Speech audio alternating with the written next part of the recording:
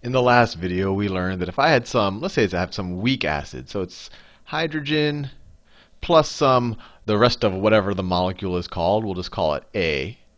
And I think this tends to be the standard convention for the rest of the acid, that it can dissociate, or it's in equilibrium because it's a weak acid, so it can be in equilibrium with, since it's a weak acid, it's going to produce some hydrogen proton, and then the rest of the molecule is going to keep the electrons. So it's going to be plus, all of this is in an aqueous solution. Let me do that. Aqueous.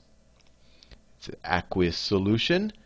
And then you're going to have the rest of the acid, whatever it might be, A minus, and that's also going to be an aqueous solution. And that's the general pattern. We've seen the case where A is, A could be equal to, it could be an NH, it could be an NH3, right? If A is an NH3, then when you have this, you have an NH4 plus, so this would be ammonia, and this is just NH3. A could be just a, it could be a fluorine, molecule right there, because then this would be hydrogen fluoride or hydrofluoric acid, and this would just be the minus, the negative ion of fluorine, with an extra electron. So it could be a bunch of stuff. We've done it could be, you could just throw in anything there and it'll work, especially for the weak acid. So we learned in the last video that if this is the acid, so if this is the acid, then this is the conjugate base. Conjugate base.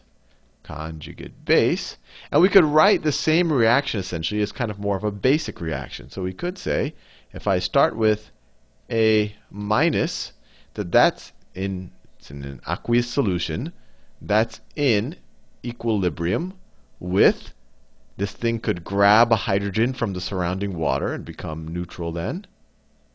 It's still in an aqueous solution. And then one of those water molecules that it plucked that hydrogen off of is now going to be a hydroxide molecule. Right? Because this hydrogen, remember, whenever I say pluck the hydrogen, just the proton, not the electron for the hydrogen. So the electron stays on that water molecule, so it has a negative charge. It's in an aqueous solution. So we could write the same reaction both ways. And we can write equilibrium constants for both of these reactions. So let's do that. Let me erase this just because I can erase this stuff right there. I'm going to use that space. So an equilibrium reaction for this first one, I could call this the K sub A, because the equilibrium reaction for an acid. And so this is going to be equal to its products, so the concentration of my hydrogen times my concentration of whatever my conjugate base was, divided by my concentration of my original acid, my weak acid. So this would be the concentration of HA. Fair enough. I could also write an equilibrium constant for this basic reaction. Let me do it right down here. So I'll call that my K sub B, for this is a base equilibrium. And so this is equal to the concentration of the products. Becoming tedious to keep switching colors. Actually, I'll do it because it makes it easier to look at least for me. HA times the concentration of my hydroxide ions divided by my concentration of my weak base, A minus. Remember, this can only be true of a weak base or a weak acid. If we were dealing with a strong acid or a strong base, this would not be an equilibrium reaction. It would only go in one direction. And when it only goes in one direction, writing this type of equilibrium reaction makes no sense, or equilibrium constant, because it's not an equilibrium. It only goes in one direction. If A was chlorine, if this was hydrochloric acid, you couldn't do this. You would just say, look, if you have a mole of this, you're just dumping a mole of hydrogen protons in that solution, and then a bunch of chlorine anions who are not going to do anything. Even though they are the conjugate base, they wouldn't do anything. So you can only do this, remember, for weak acids and bases. So with that said, let's see if we can find a relationship between Ka and Kb. So let's divide. Let's see, what do we have here? We have an A minus on both sides of this. So maybe we have H over OH over A minus. Let's see, if we divide both, let's solve for A minus, right? If we multiply both sides of this equation by HA over H plus, we get, on the left-hand side, we get Ka times the inverse of this. So you have your HA over H plus is equal to your concentration of your conjugate base, A minus.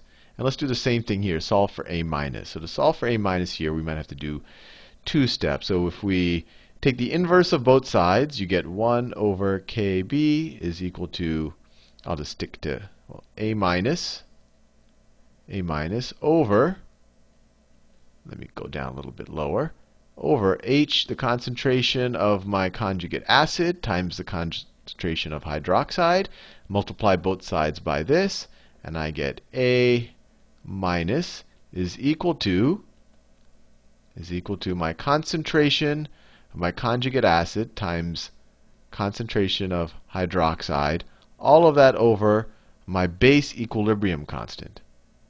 Now, these are the same reactions, right? In either reaction for given concentrations, I'm going to end up with the same concentration.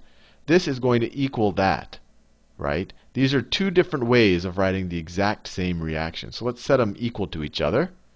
So let me copy and paste it, actually. So I'm saying that this thing, copy, this thing is equal to this thing right here. So this is equal to, let me copy and paste this, that. That's equal to that. So let's see if we can find a relationship between Ka and Kb. Let's see if well, one thing we can do, we can divide both sides by HA, right? So if we divide both sides by HA, actually I could have probably done that earlier on in the whole thing. Yeah. Well, anyway, I could have done that earlier on. But let's say if we ignore this part right here, this is equal to that. So we could write, let me erase all of this. Well, I'm using the wrong tool. So we could say that they both equal the concentration of A minus. So that's equal to that. We can divide both sides by HA. So if we divide, so this will cancel, this over here will cancel with this over here. And we're getting pretty close to a neat relationship. And so we get Ka over our hydrogen concentration, our hydrogen proton concentration, is equal to our hydroxide concentration divided by Kb. We can just cross multiply this. So we get Ka, our acidic equilibrium concentration, times Kb is equal to our hydrogen concentration times our hydroxide concentration. Remember, this is all in an aqueous solution. What do we know about this? What do we know about our hydrogen times our hydroxide concentration in an aqueous solution?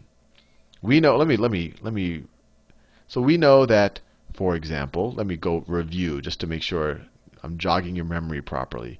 We could have H2O. It can auto-ionize into H plus OH minus, and this has an equilibrium. K sub W, it's equal to, you just put the product, so the concentration of the hydrogen protons times the concentration of the hydroxide ions, and you don't divide by this because it's the solvent.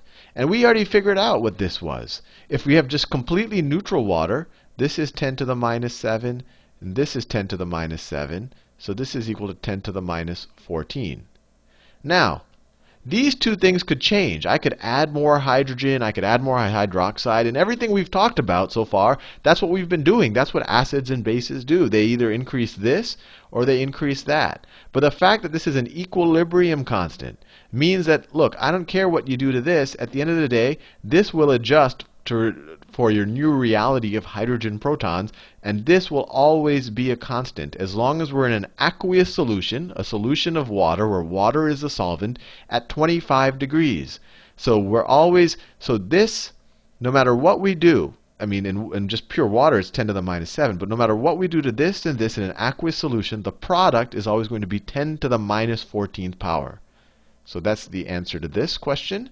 This is always going to be 10 to the minus 14 if you multiply hydrogen concentration times OH concentration. Now, they won't each be 10 to the minus 7 anymore because we're dealing with a weak acid or a weak base, so that they're actually going to change these things. But when you multiply them, you're still going to get 10 to the minus 14.